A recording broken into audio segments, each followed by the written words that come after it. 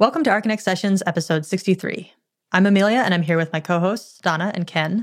Paul can't join us this week, but we're going to discuss Atlanta's endangered brutalist Breuer, Shigeru Ban's relief efforts in Ecuador, and a new lobby bringing together the biggest names in driverless vehicles. So this issue with the Breuer in downtown Atlanta is their downtown library, and it has recently been brought to our attention that this is basically an endangered building, that the city is thinking of demolishing it to hopefully install what they want to be the equivalent of their Seattle library. Something that will bring tourism, that will be a big splash downtown and just attract a lot of money and tourism. However, a lot of people are, of course, and as is kind of the brutalist standby, outraged by this and want to protect the building for not only its unique design, but also the fact that it was Breuer's last building before he died. So Donna and Ken, do you guys have strong brutalist feelings about this? I should say heroic building. Isn't that the alternate naming device for brutalism?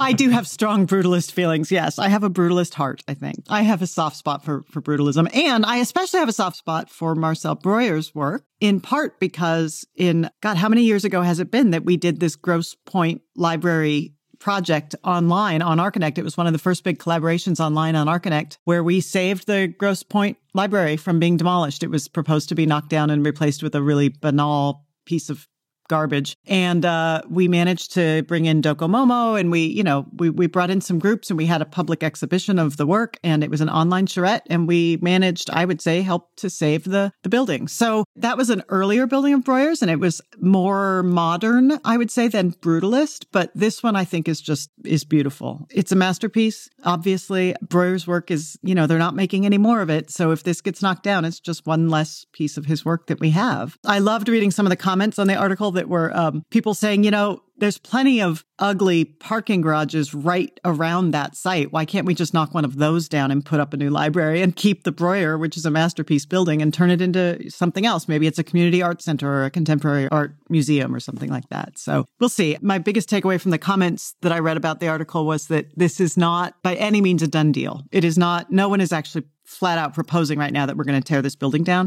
They're just looking at what the options are in terms of their library system at this point. So hopefully we won't have to do another big online push to save this one as well. Ken, what do you think? I think it's a case of blaming the building for a failure of a library system, a city government to maintain its own public buildings. And part of the problem I have with it is that perhaps the program is outdated, and it doesn't mean the building is unusable. Maybe somebody else could find a new use for the building. And it doesn't seem like there's anyone really thinking about that, which seems problematic for me. I happen to like the building. It's not the Whitney. It's not the Whitney. But it certainly does have its own charm. And I think when you get this money shot of the exterior, I think something is very much lost in what happens on the inside, which it appears to have a lot more warmth and a lot more vitality than the exterior kind of suggests. So, Amelia, let me ask you, as someone who was not trained in architecture, do you like brutalism? Do you like this example of brutalism? Well, I definitely have a hard time ascribing any like or dislike to any genre or like kind of movement, even in architecture. I think there are definitely things that I tend to like more or not, but at the same time, I always feel a little icky saying like, I heart brutalism or I heart neo or whatever. But in this particular instance, having actually had having been in Atlanta and kind of experienced what just the downtown was like, I do think that having a building like this is an incredible weird gift in that kind of downtown environment where what's at stake isn't necessarily, which of course, as Donna mentioned, like this isn't actually facing the chopping block at this time, but the idea that just something this weird could be lost and in that context, I think is kind of automatically a shame. And as a lot of people have suggested, I think there's a huge opportunity to kind of treat this as just a alternate space, saying, okay, yeah, the program could be changed. We could figure out how better to interpret this as a library resource without necessarily funding it or keeping it as our core downtown library. So I think there's like a lot to be said about just keeping it for the sake of keeping it. But at the same time, I definitely do I had a little snicker of like reading the comments where there's a bunch of, posts of military apparatuses as comparing them. Oh, this is exactly the same thing as a brutalist building, as these concrete barriers or such. And how that I find funny, if not a little bit frustrating for people who are legitimately like involved in designing these things and also creating the aesthetic. And I'm also just like largely anti-automatic destruction of things, as I'm much more happy to see things weirded out in the course of a historical moment than to kind of just wipe the slate clean and say, okay, we're going to do something else. Which when the Grosse Pointe Library was threatened with demolition, that was part of the argument, was that it is a very nice little mid-century modern building by a master. And what was proposed to replace it was just schlock, just suburban, drive it kind of schlock with a lot of surface parking, because that was, of course, one of the issues of these downtown buildings frequently is they don't have enough parking. What I found in the comments on a Curbed article about it was that a lot of people were saying things like, yeah, but the way the sunlight hits it in the afternoons is so lovely. Like, I think people who were supporting it were appreciating how it exists in the city as a piece, not just as a standalone, a building in a field or something. Mm-hmm. And I thought, I'm just going to add this. One of the Curbed article I read led me to another Curbed article about the Met Museum taking over the Breuer's Whitney Museum in New York. It's an article by Tene Warwicker, and I'm sure I'm saying that name wrong. There's a photograph of the stairwell, the very famous stairwell there, that's extremely compressed and tight and dark and closed so that you then explode into the gallery space. And it says part of the restoration of that stairwell included polishing all the wood railings, but on the lower level,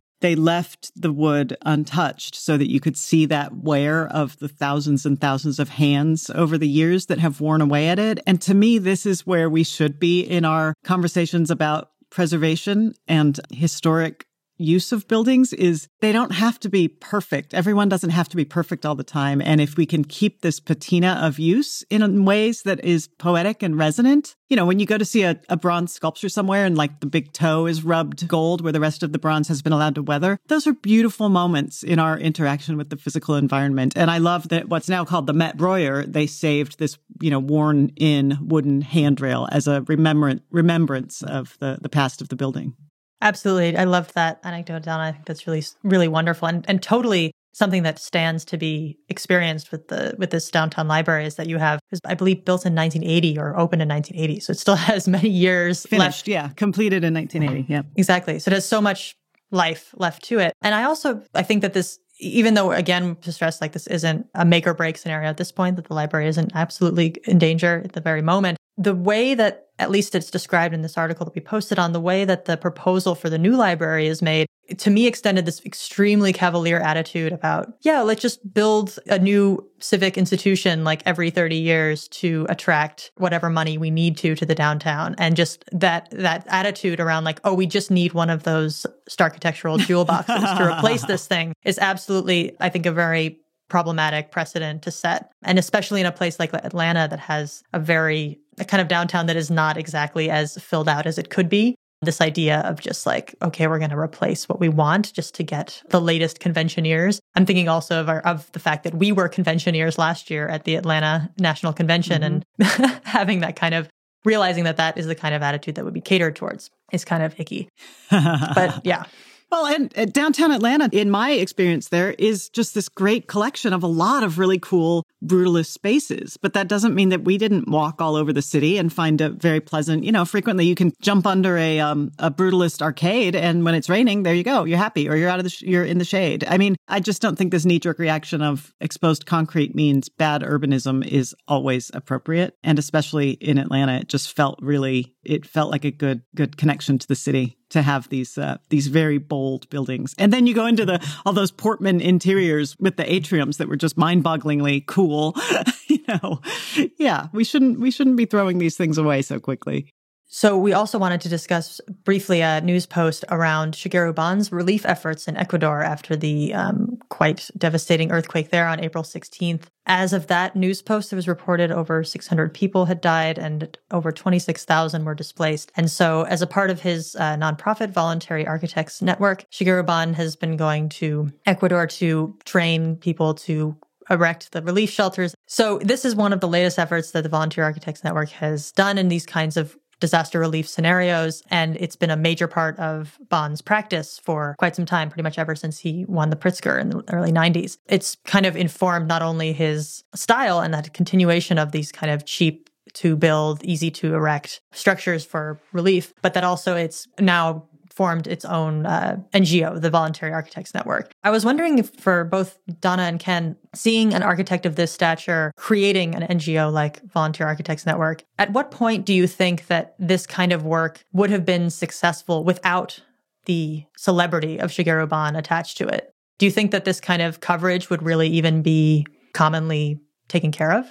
Can you explain that a little bit more? Sure. Well, basically, it's like the Brad Pitt effect, right? It's like, here is this significant architect who is Pritzker winning and does work that is incredibly important in relief efforts and really does not try to overstep the bounds. A lot of the work is very much about relief. It's not about rebuilding. The idea is to build shelters and to just directly connect with the relief efforts on the ground to teach them how to build things cheaply and quickly for the people that need them at the time. And of course, there are similar organizations to this, but in the fact that it's attached to the celebrity of Ban, it kind of ticks over into the more significant arena, at least in the press. So I'm wondering if you guys have thoughts about what it is that Ban's architectural cachet really does in the course of keeping this NGO happening and working, and perhaps how successful it might be when it actually goes to a place like Ecuador. I think I get I think where you're getting at. And I look hard at things like this because I'm always suspicious of someone lending their celebrity to an effort where the press that is there is actually more cumbersome, and the effort is it's more about him and his effort and less about the effort. So I always wonder, but it doesn't seem like there's a whole lot of negative press coming out of this or any commentary. So it's hard to kind of, be too hard on him when I'm not hearing anything negative from it. I kind of wondered, he's training these people, but why does he personally have to be involved? Why isn't he training people to actually train people? So why does he personally need to be so invested in it? That would be one thing I could think of where I'd be asking, you clearly are not going to be doing the work yourself. You're clearly not going to be training every single person there. You're going to have other facilitators. You most likely don't speak the language. So, you're going to have people. So I just wonder, like you said, is it more about attaching his name to something so that funds or attention is driven towards an effort so that he can fundraise for the next relief effort? No, I'm glad you took that up because I also feel like I don't want to, I'm in no way trying to throw shade on Ban's efforts or Voluntary Architects Network, but I do think that especially with these organizations where the goal is to be kind of the first responder, like the one that goes in to not attach itself to a broken building system to help it before anything bad happens, but instead always go in when they are most needed after a disaster. And just how those different groups are able to get in contact with the organizations that they actually can form partnerships when they're helping out after the relief, but also how successful they can be in the longer run. And I think having a name like Ban attached to this is extremely significant also because he really is, even if he's not, which surprisingly, he is often pictured like doing the actual work and doing the actual instruction and building and such with these groups. But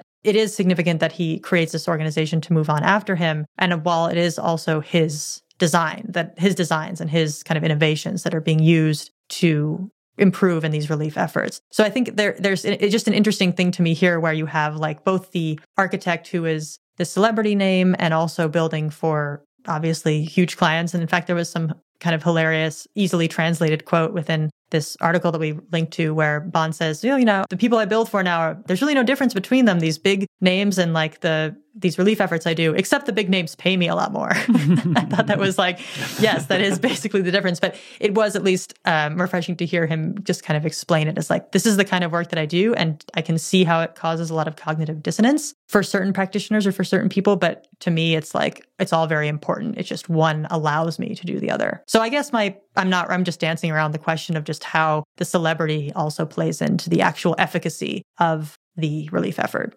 I wonder if at some point as a celebrity, if you attach yourself to a cause that you think is important, and maybe it's even just, I'm thinking of like a celebrity tweeting out something in support of, cancer research or whatever. And then you sort of feel like, well, I can't turn my back on them now because this is actually a cause that really needs help. And if celebrity is what I have to offer, then that's what I have to offer, Like at this point, if Ban were to say, he's kind of painted himself into the corner of saying, well, I can't go to Ecuador because I'm too busy working on this opera house or whatever.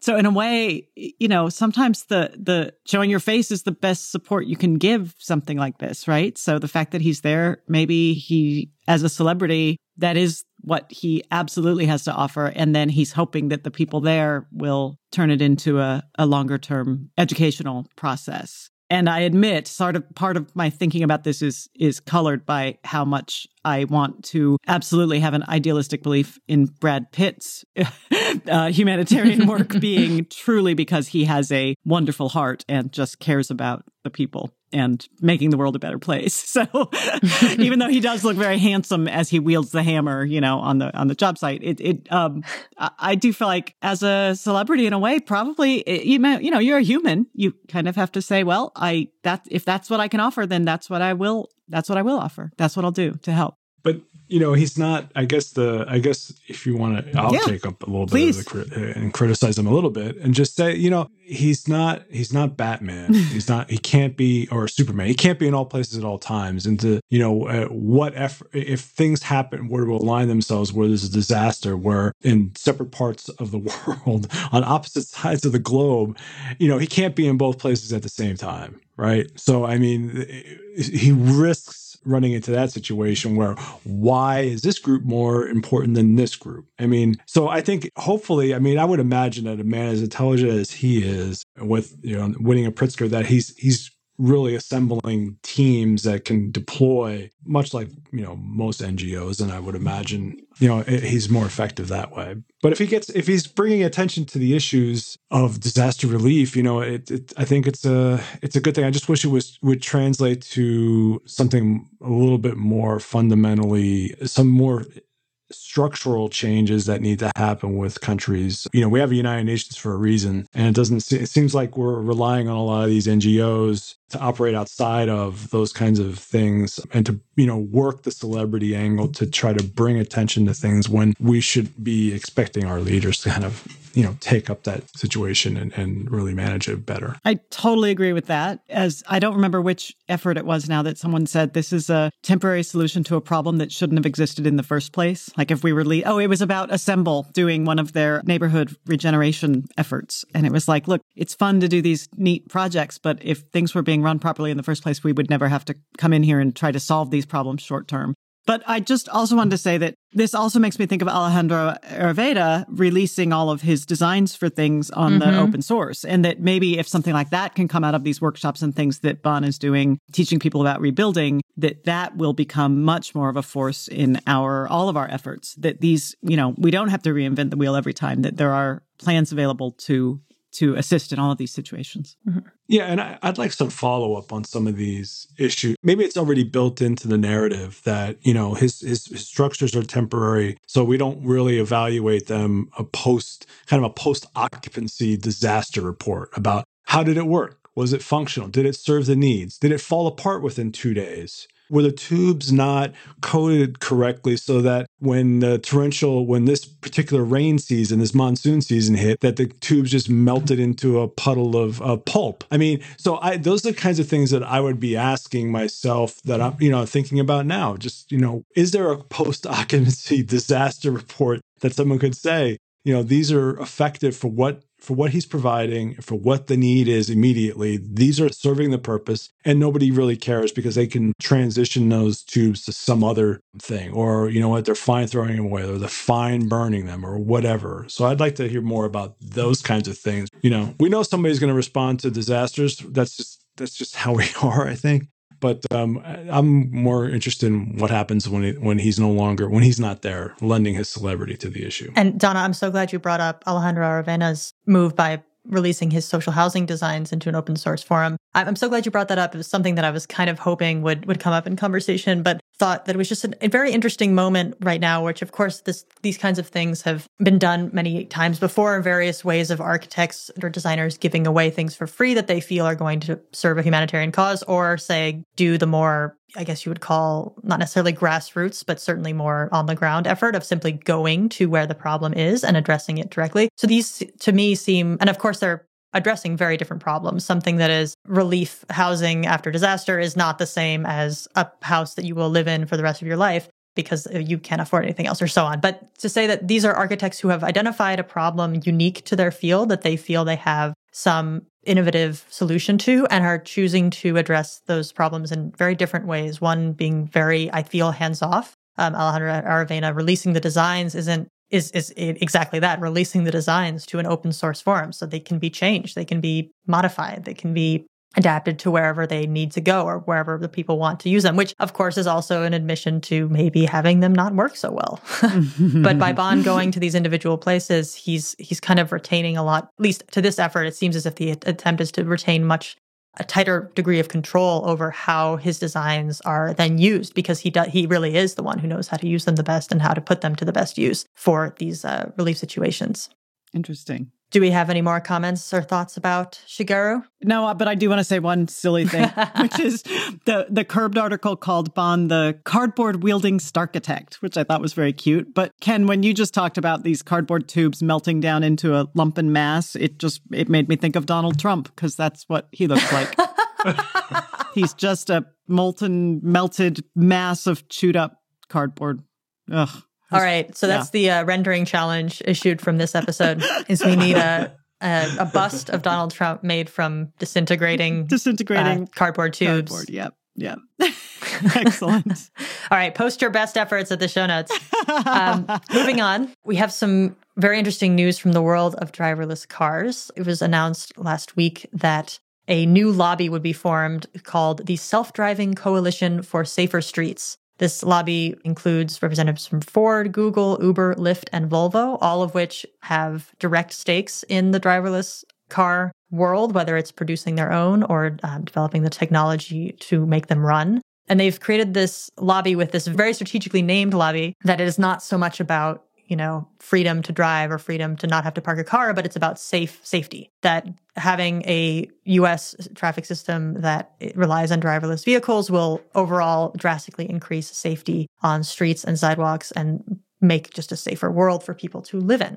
Which sounds totally great, right? And no way that something with Ford, Google, Uber, Lyft, and Volvo involved in could ever be at all slightly suspicious of anything. But they're trying to not mince my words. But nonetheless, they are kind of the biggest players in the world of driverless vehicles and the actual implementation of them at this time. So, and the fact that we know that the Transportation Administration has been given many billions of dollars to help come up with a real strategy and implementation for driverless vehicles in the US, this is really starting to look like it will happen.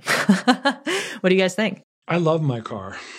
I don't love my car. I guess I'm in love with the idea of having my own car and driving my own car and controlling my own car. I have an idea, Ken. What's going to happen is that they're going to have a flawless driverless vehicle system. Within that is going to be embedded a flawless VR system that allows you to experience the autonomous vehicle as if it is not an autonomous vehicle. So you can play a game that is you driving, which in fact you are not. But you are going around the streets pretending you're doing your grocery shopping, going to, getting the mail or whatever. And in fact, you haven't endangered anyone's life because you've never taken over the autonomous command of the vehicle, and everyone is happier for it. So I'm sorry to interrupt your story, but I felt like I needed to tell you that idea at that time. No, I think the problems I have with it are the things that I have problem with these auto companies right now. I mean, they're already, I think it invalidates your warranty if you try to fix your own car, if you try to mess with your computer on your car. I think and I'm not entirely positive it might even be against the law, but certainly you invalidate your warranty if you try to do anything to your own vehicle. And I can't imagine,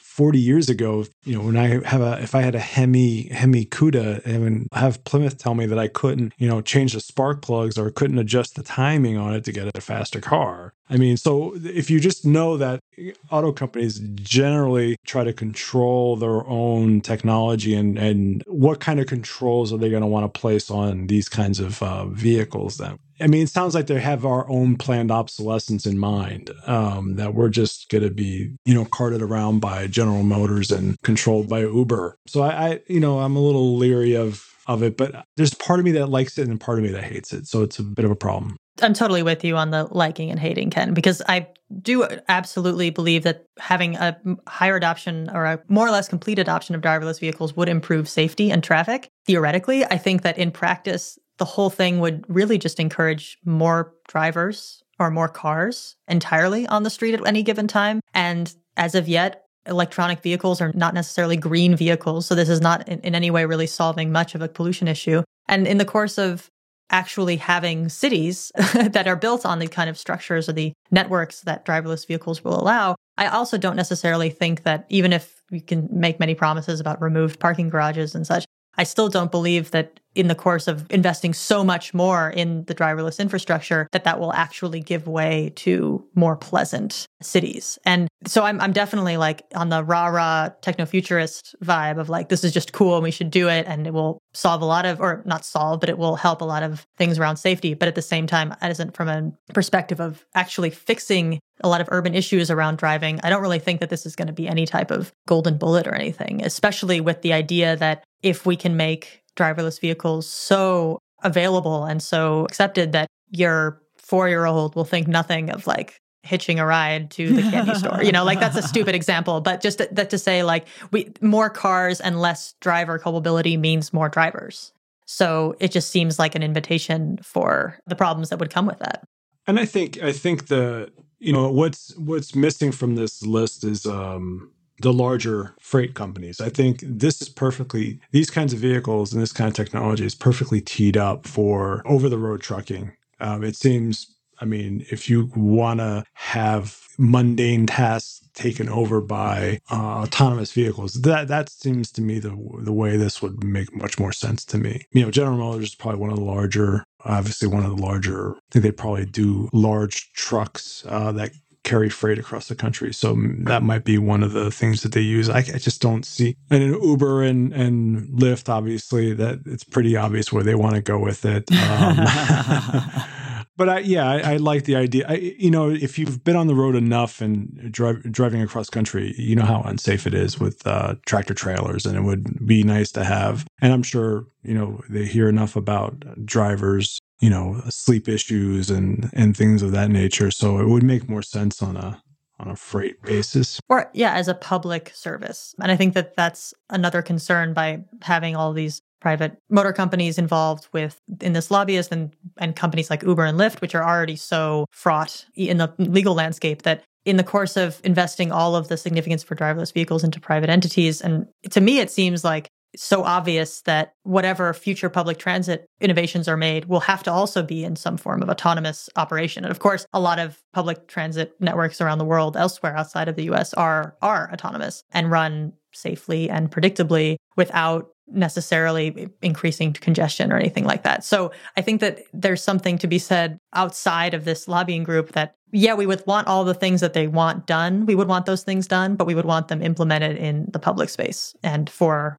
everyone to use, not as like not in the same way that everyone can hail an Uber, but as in like everyone who goes down into the subway platform can get on the subway. So I totally agree with you, Amelia, that the long view of this to me seems to be that we're just going to keep relying on roads as infrastructure and have even more more vehicles on the road. I'm really excited about the notion of them as public transit, and especially for elderly and people who can't drive, that those people could get around. I keep thinking back to, I see this big shift coming, and like you also, I'm very, in a lot of ways, rah-rah, techno, yay, our future's going to be beautiful, because the other nice thing is that the driverless cars have tended to be electric. And even though we know electric vehicles don't necessarily lead to less pollution, they are just much quieter. And frankly, so much of the noise in the cities is cars. If they can figure out how to make the tires a little less loud on the pavement, then I think, we'll have a much quieter city, which could be a nice thing. But I keep thinking back to, when Manhattan first started introducing automobiles on the same streets as horse-drawn carriages,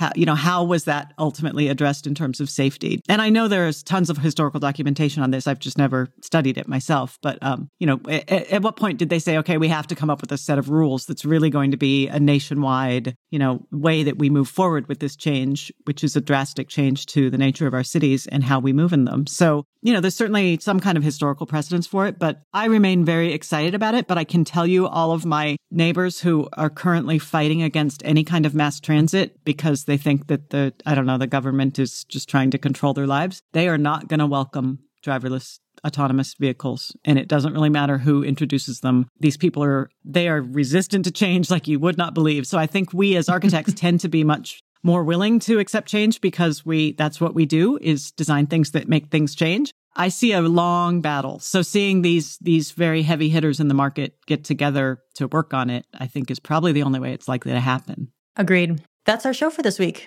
Thanks for listening. If you have any questions, comments, or suggestions, we are at Arc Sessions on Twitter, or you can also send us an email to connect@arconnect.com. If you enjoy the podcast, please consider rating us on iTunes. And we're also now on Google Play Music. Look out for our next one-to-one episode released each Monday. This coming Monday, we'll be speaking with Bernard Khoury, a professor at the Harvard Graduate School of Design. Thanks for listening, and until next week.